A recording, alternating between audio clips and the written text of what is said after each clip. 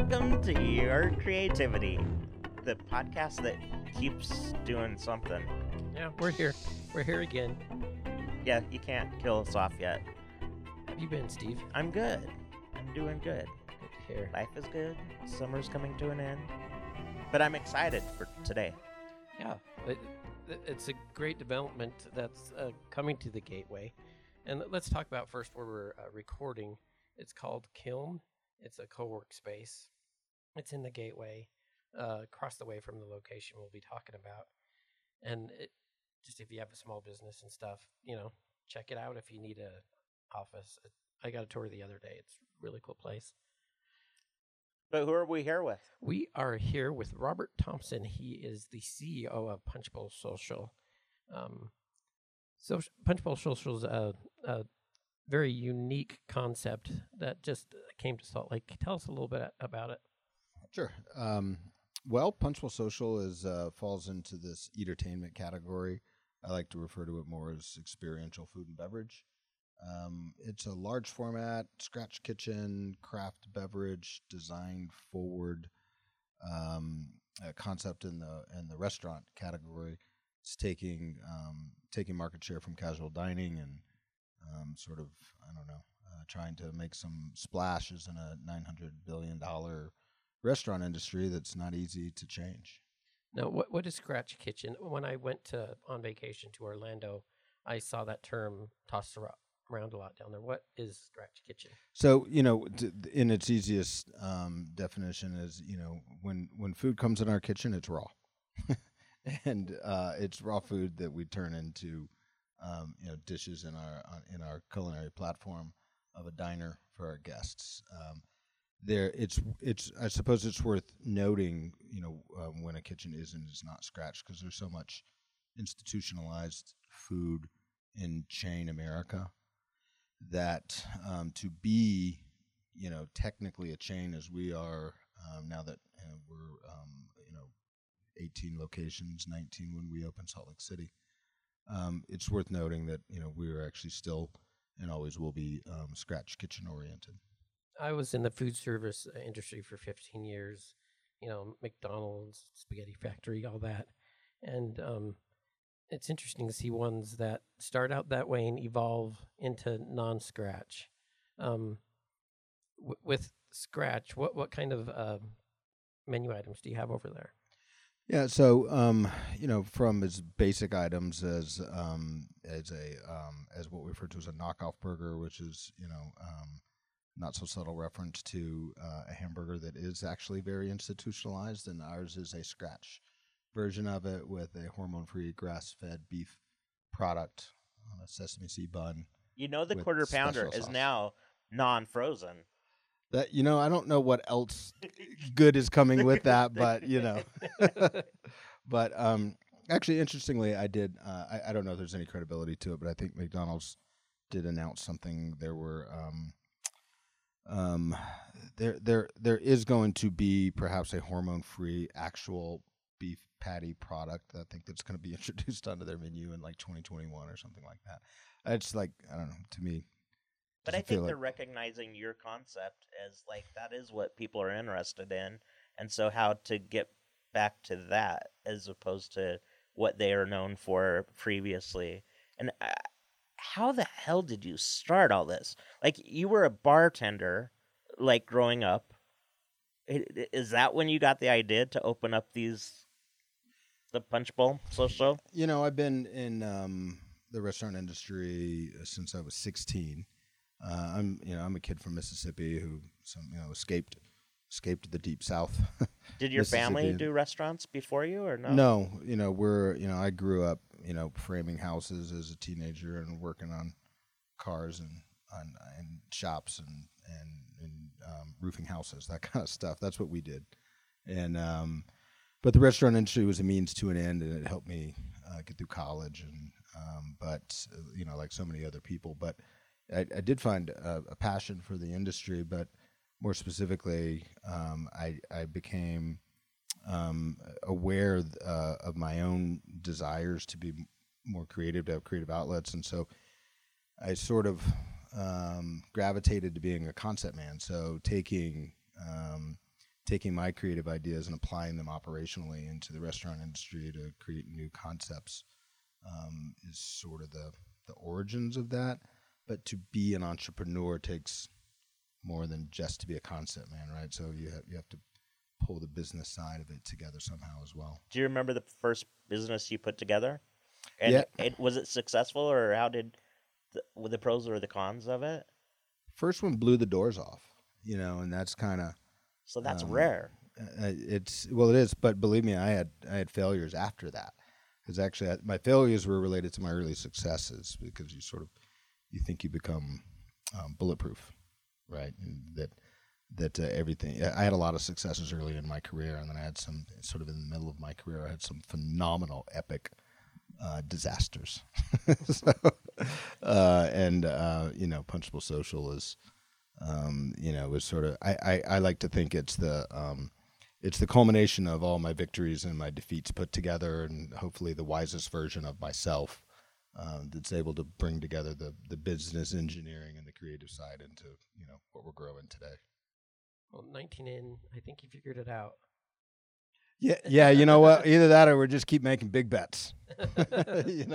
We'll decide if it works when we get to 30. Speaking of big bets, this is the first one in Utah. What drew you to do the concept here in Salt Lake?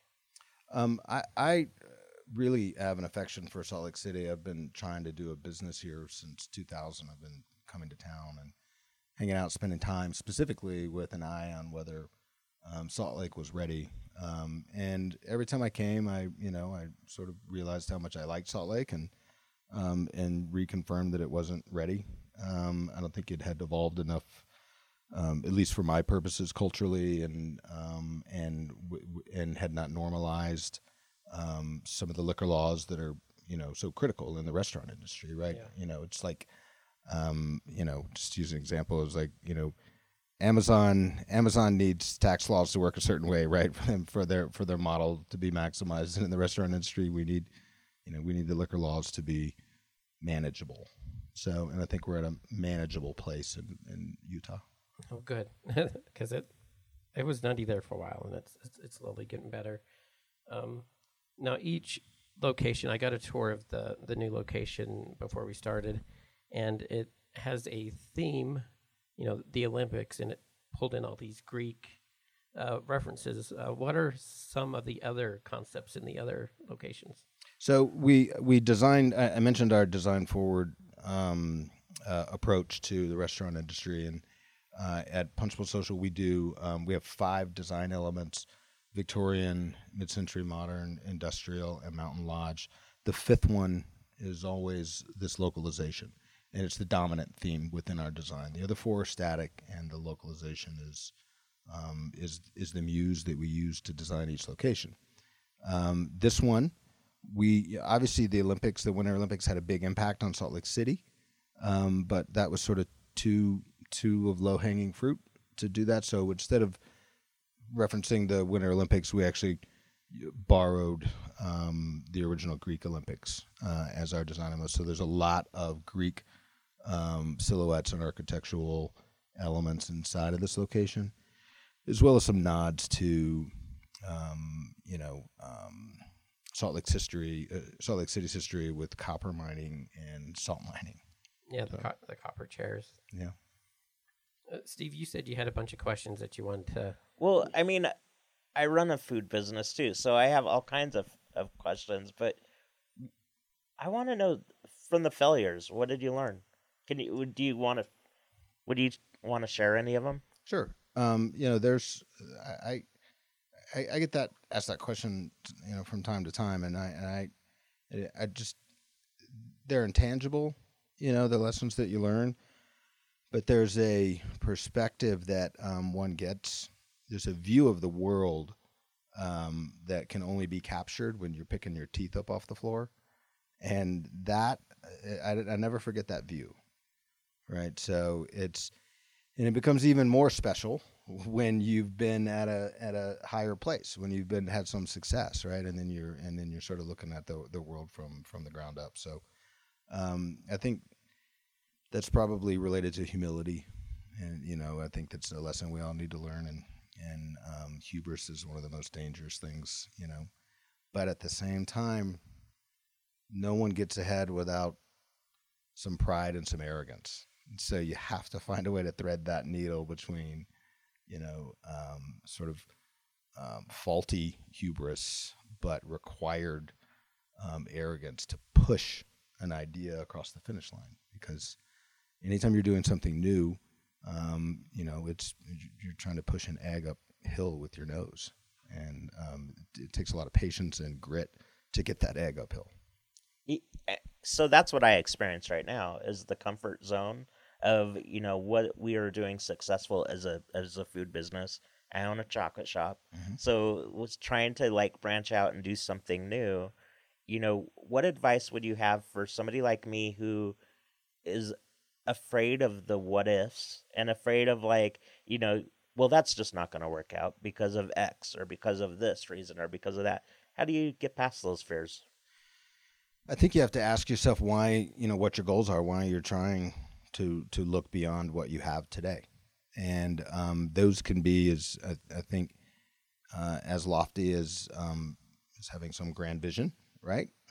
Just making this up, some, international franchise concept of chocolates, right? Or as simple as, I'm having some success now, but I need to nominally expand just in case something goes a little wrong, right?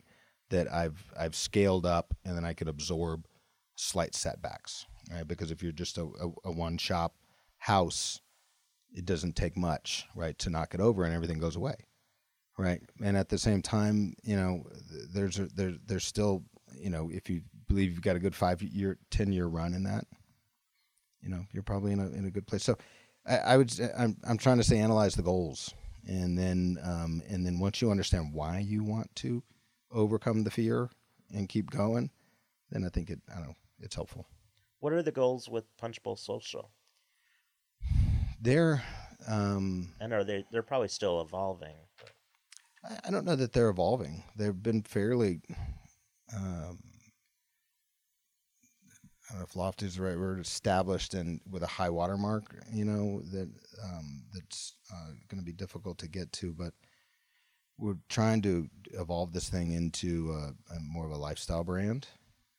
We want, we're experiential food and beverage, and we know that millennials focus and Gen Z focus substantially on experiences over purchasing of assets, right, as part of their lifestyle. So we are a lifestyle brand for that generation. But what's interesting is I don't know that our core audience knows that, and so finding ways to make that manifest or to create the optics and understanding for them that we are a lifestyle brand is something, one of the challenges we need to get to in order to become that actual lifestyle brand. And the way that I want to do that is branch out into Punch Bowl Social hotels with Punch Bowl Socials within them, so we become this experiential boutique hotel operation, and that will help continue to expand the awareness of the brand as lifestyle. So why do we want to be a lifestyle brand? I think it is. And did you know that when you first started, that that's what you wanted to be? I think that came about a year in, right? As I started understanding the level of success that we were having, and then trying to plot a course, a trajectory as a growth brand. We always knew we were a growth brand. So from day one, I shared with my team, we're a growth brand, not a brand that grows, right? We grow with purpose.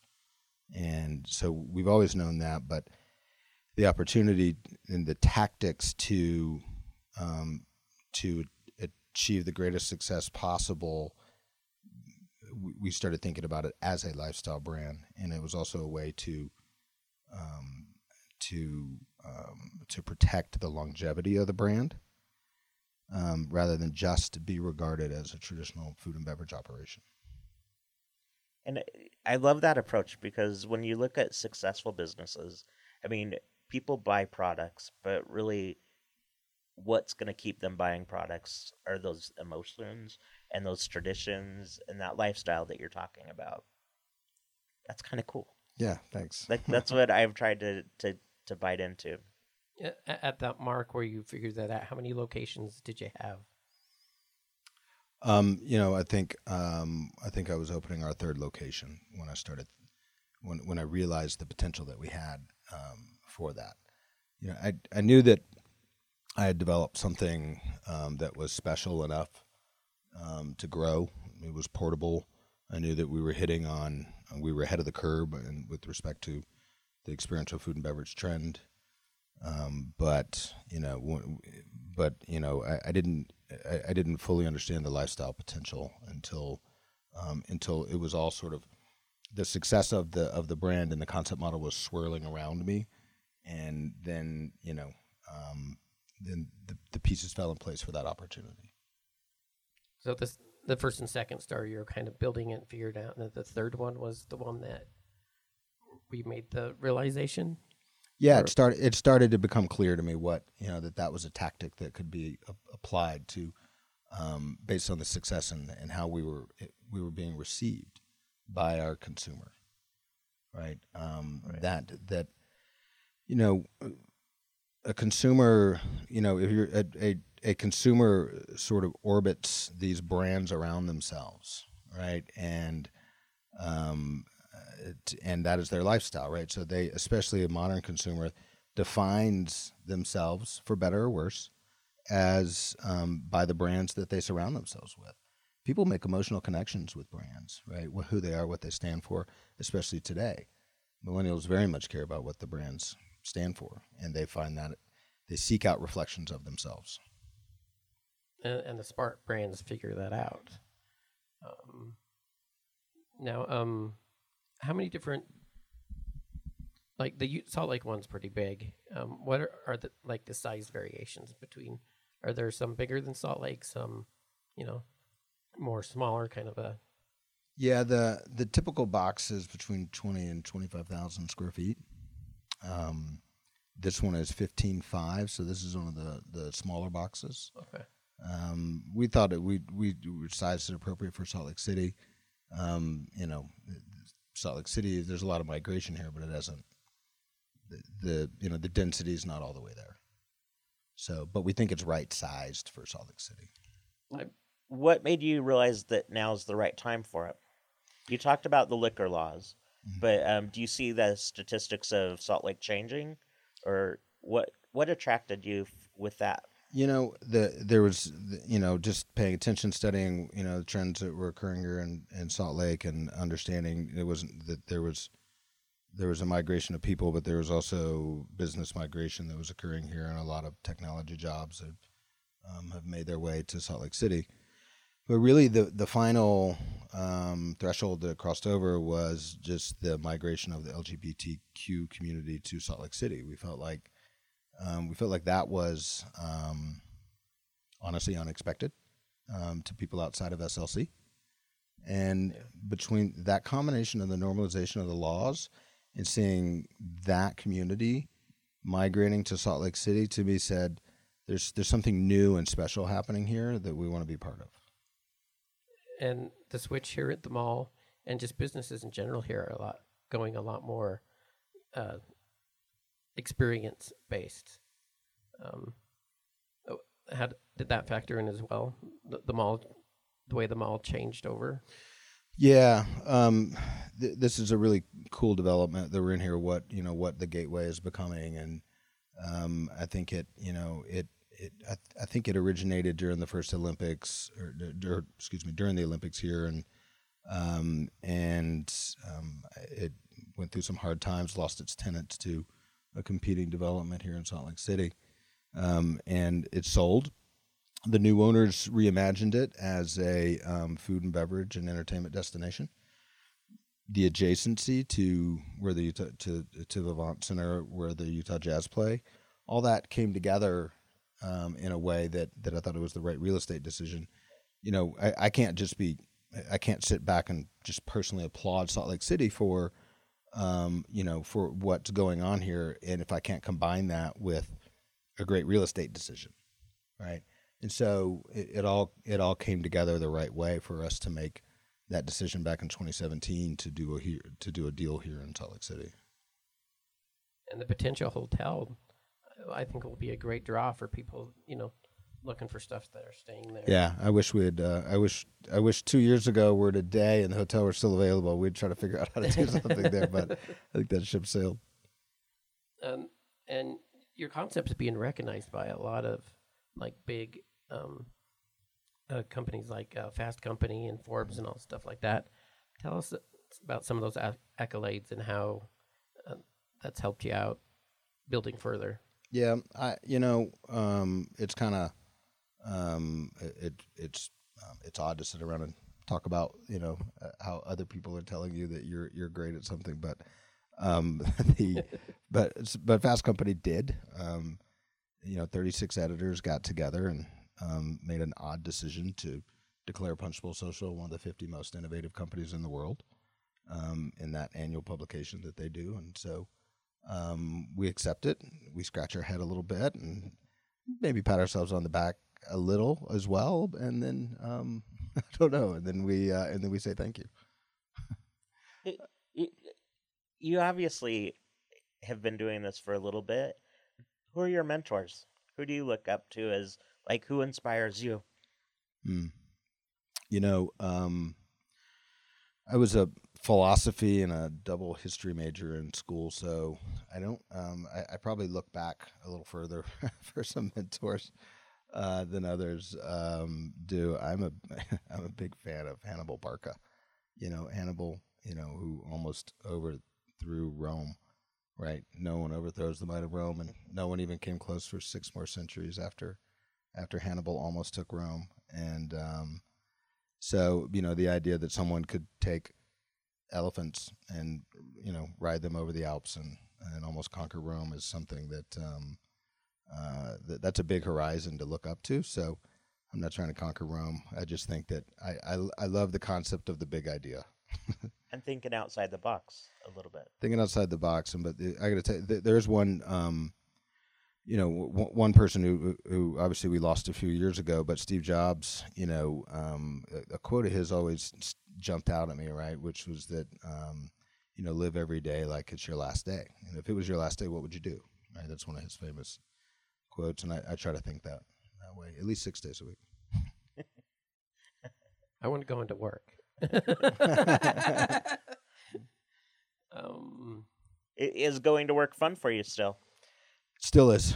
Yeah, I this gig makes my socks roll up and down by themselves. So I still control the company, and I have a lot of great partners.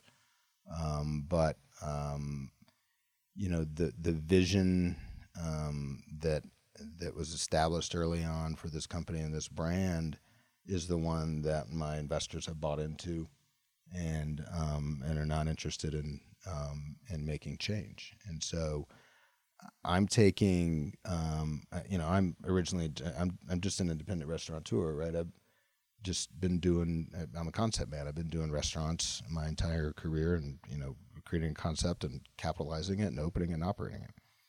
So when I have the chance to change the definition of the modern restaurant chain by doing things still independent-mindedly, that's exciting work for anyone to have the opportunity to do. As you've grown, you talked about partners, and early on maybe you didn't have as many partners as you do now, but was there a time when you guys butted heads and you didn't want the same thing? How would you resolve those kind of conflicts? Or do you think you stuck firm with what your ideals were and drew everybody to your ideals? Or how did you make decisions when you guys all disagree? Yeah. No partnerships are smooth. In the definition of a good partnership is how well you get through the rough patches. And so these are all selfish questions that I myself am dealing with. So I'm loving the insight.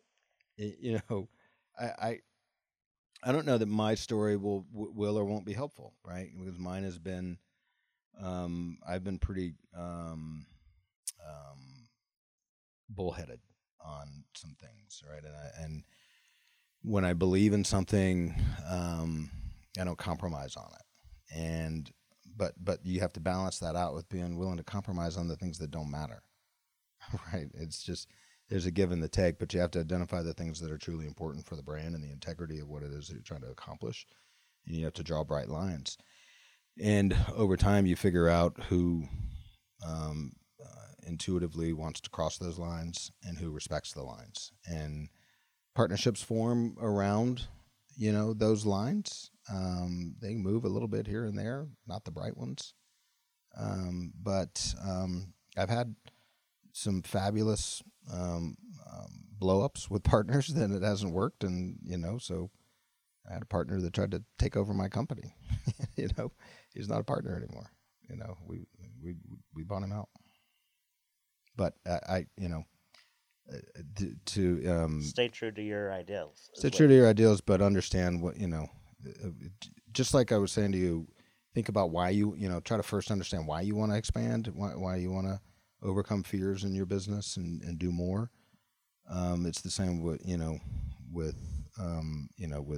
partners is understand why you brought them in and kind of reflect your goals through the partnership, and you won't get it right the first or the second time, but at some point everyone sort of defaults down to an operating position. That makes sense? Yeah. And you talked about I know I have ADD, so my topics are all over the place. But you talked about scratch to table, and I looked at your menus on the website. Does the menu vary from location to location? And what's your favorite menu item?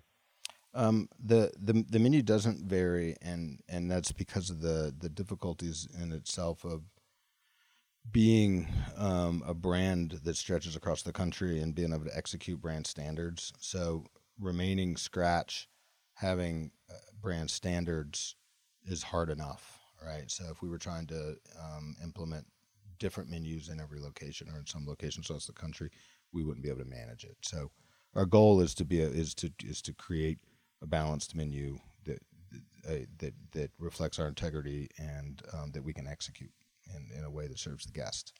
Is there an item you don't eat yourself on your menu? Well, I would normally say that the knockoff burger, because I don't eat a lot of red meat personally, but I end up eating that thing a lot. Right. But other iconic dishes on our menu is we have a malted waffle chicken and waffle dish with a chipotle syrup and fresh strawberries that is probably all-time favorite.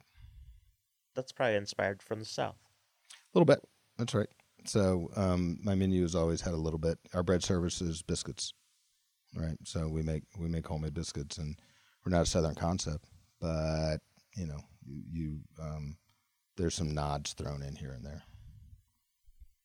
I had tried a couple of your drinks before we came over here. So some of the drink menu is. I noticed you were moving a little slow when you got here. Yeah, it took effect. Yeah, I love me a good rum drink. There you go. But you do kind of fashion some of those to kind of more of a local or. Tell us about that decision. Yeah, so we while the menu is both the culinary and the beverage menus are consistent, we do go out of our way though in every market to so if we have 12 beers on draft, 10 of them will be local craft beer, right? It's a good town for that. Exactly. Here, yeah. And but that's consistent, right? So we don't. We have an environmental mission as part of who we are as well. We try to lower our carbon footprint. The restaurant industry is very carbon heavy. Oh, yeah. And so, when there is great beer in Salt Lake City, why the hell would we need to buy beer from Milwaukee and drive it across the country and burn the fuel, et cetera, et cetera. So, so great products here, but we do the same thing with spirits. So, in 2019, as opposed to even 10 years ago, you can find great local distilleries in every market, right? And so we're trying to give those distilleries a chance and trying to reflect them in our menus here in SLC and everywhere else. Have in some locations, has that been more difficult than others, or have they pretty much been pretty beer savvy, spirit savvy? Yeah, places? I have some, I mean, those crazy Mormons are big drinkers. I'll leave that to you. I'll defer to the local experts on that topic. We have locations that, not many, that where there's not as robust of a microbrew scene or distillery, and but it's not. We're not void of those products because we're not trying, right? They're just not available in some markets. Right. One of the questions I ask commonly is what situations have been the most creative that you've been involved with? So like the airport, the former airport location. Tell us about converting that air tower at Stapleton. Yeah, so we were my local city councilman in Denver called me and asked me to come to his office one day, and your councilman calls and you say yes, and he asked if I was interested in restoring the 23-year abandoned air traffic control tower in Stapleton, the former airport. So I said yes, and without thinking how much it was going to cost. And 3 years later, I was wondering about the quality of that decision, but still glad I made it.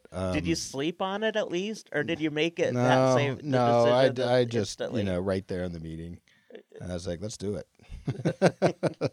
So, but we do like to, again, as I mentioned, we're design forward. And we design with at times with what's given to us, and in that instance, having that great architectural. I mean, it's an air traffic control tower, yeah. Right? We had a lot to work with there. So being able to repurpose an old architectural asset like that was a big deal. We've done similar things in San Diego, where we had a chance to bring back a 1920s barrel roof boxing arena. Awesome. Archie Moore actually fought a championship bout in that building. And so so we took that over and we brought that thing back to life, and the local nods there in that location. There's a lot of boxing design elements in there, and Archie Moore's nickname was the Mongoose. So there's, not surprisingly, you might find a mongoose in Punch Bowl, San Diego. So in one of the karaoke rooms, it's got flamingos, and I found out the story behind it was about a flamingo escaped from the zoo and is apparently still out and about. How did you even figure that out? And I didn't know about it before. You just searched through the news about flamingos loose in Salt Lake City. Yeah, so we were looking for a site to use a flamingo themed karaoke room, and we decided on Salt Lake City. We have there's a team of folks, internal. Because I brought my entire design team in house, so this is all folks inside of the Punch Bowl Social Universe. They dig deep. They dig deep when we're looking at a new location, and I give them all the credit actually on the flamingo. So that was when it was 12, 18 months ago. One of them came to me and said, "I got this flamingo idea," and I said, "I don't know where you're going, but it sounds good." I'm in. I'm in. Same thing. Air traffic control tower. I'm in. That's right. It worked out for me the last time. Wait a minute, it didn't work out. What advice would you have for somebody that wants to go into the business now? In the restaurant industry? Yeah. What's different from when you began to now? The industry is a hell of a lot cooler now than when I started. It was still, I was bussing tables when I was 16 years old, and started waiting tables when I was 18, and it was the industry was still run more like the military. I mean, it was snapped to attention. It was terribly sexist. It was a male dominated industry as well. I mean, it was just everything that modern employment environments are not supposed to be. But I don't think there was there wasn't a wellspring of creativity that was occurring in the industry back in the 80s, and actually, I'm not sure anything good came out of the 80s. But the industry now is just, it's so vibrant. It has so there's creativity everywhere. No one feels shackled by concepts or culinary themes. I think design has become just part of the cost of entry in this industry as well. So you probably, as consumers, you notice restaurants are more beautiful than they used to be 15 years ago. And I just think that culturally, our industry and as well as retail has taken giant leaps forward in evolving themselves, becoming more authentic and more creative. And then I think that the ability to find different ways to capitalize these deals has increased, and so good ideas are being more readily financed than they were when I first started raising money back in the 90s. When do you open the doors, sir? Saturday.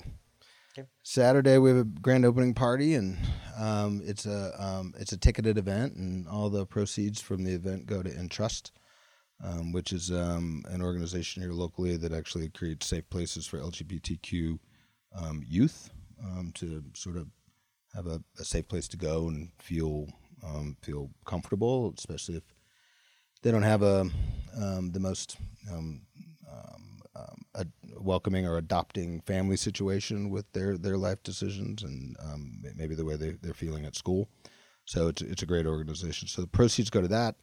And then I think we open the door to the regular public at 10 o'clock on Saturday night, and then Sunday morning, just 9 a.m. open for brunch. And if people want to find you, how can they find you? Online or punchbowlsocial.com. Okay. I almost said punchbowlsocial.com, baby, but then I think people actually would have just they would have Googled .com, baby. Yeah, baby. Yeah, that's right. Is it bonus question time? Sure. I think we covered what does creativity mean to you? We've talked a lot about creativity. You're welcome to answer it. What does creativity mean to you? Well, I think that's all subjective, right? So, definitely. and it's for me, creativity certainly. I could never stop with anything that I believe has ever been produced before, whether it's just a creative thought or if it's actually manifest in a restaurant design or a concept model or. But creativity can be in so many forms. It can be in the way that you engineer the capital structure of your business, right? Because it takes alternative thinking to do things smarter than the last guy did, right? So that's creative. But as someone who is a concept person, I think about, I'm asking myself constantly, is that the best? Is that the best you got? Because right. I know that when a good idea hits me, if I just run with it, it's okay. But if I stop and ask myself that question, can you do a little better? Have you thought of, is there an alternative angle you can view this thing from? It always gets a little bit better. I don't know if that's a great answer, but it's maybe part of the process of creativity. It's a good answer, and I'm actually going to start using that if I can. Yeah.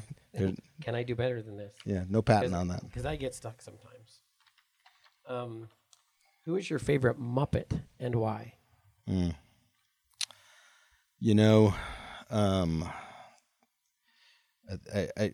think I laughed the hardest at Miss Piggy, so I think she had the best lines.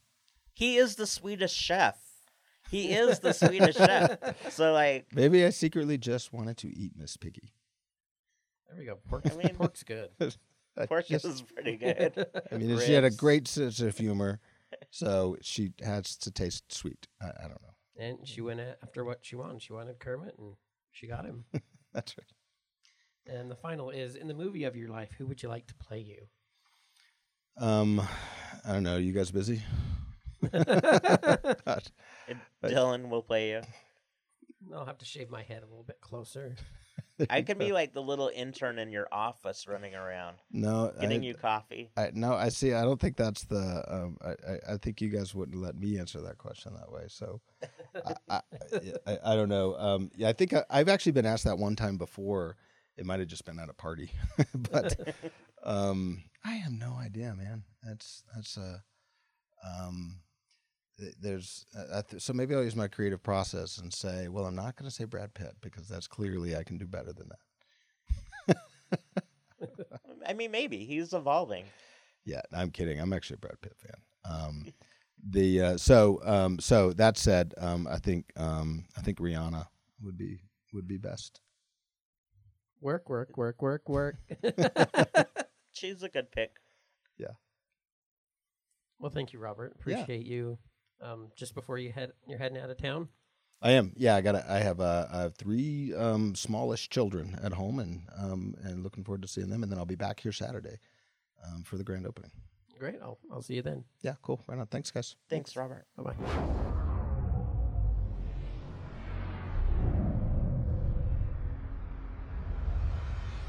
The podcast is done, man.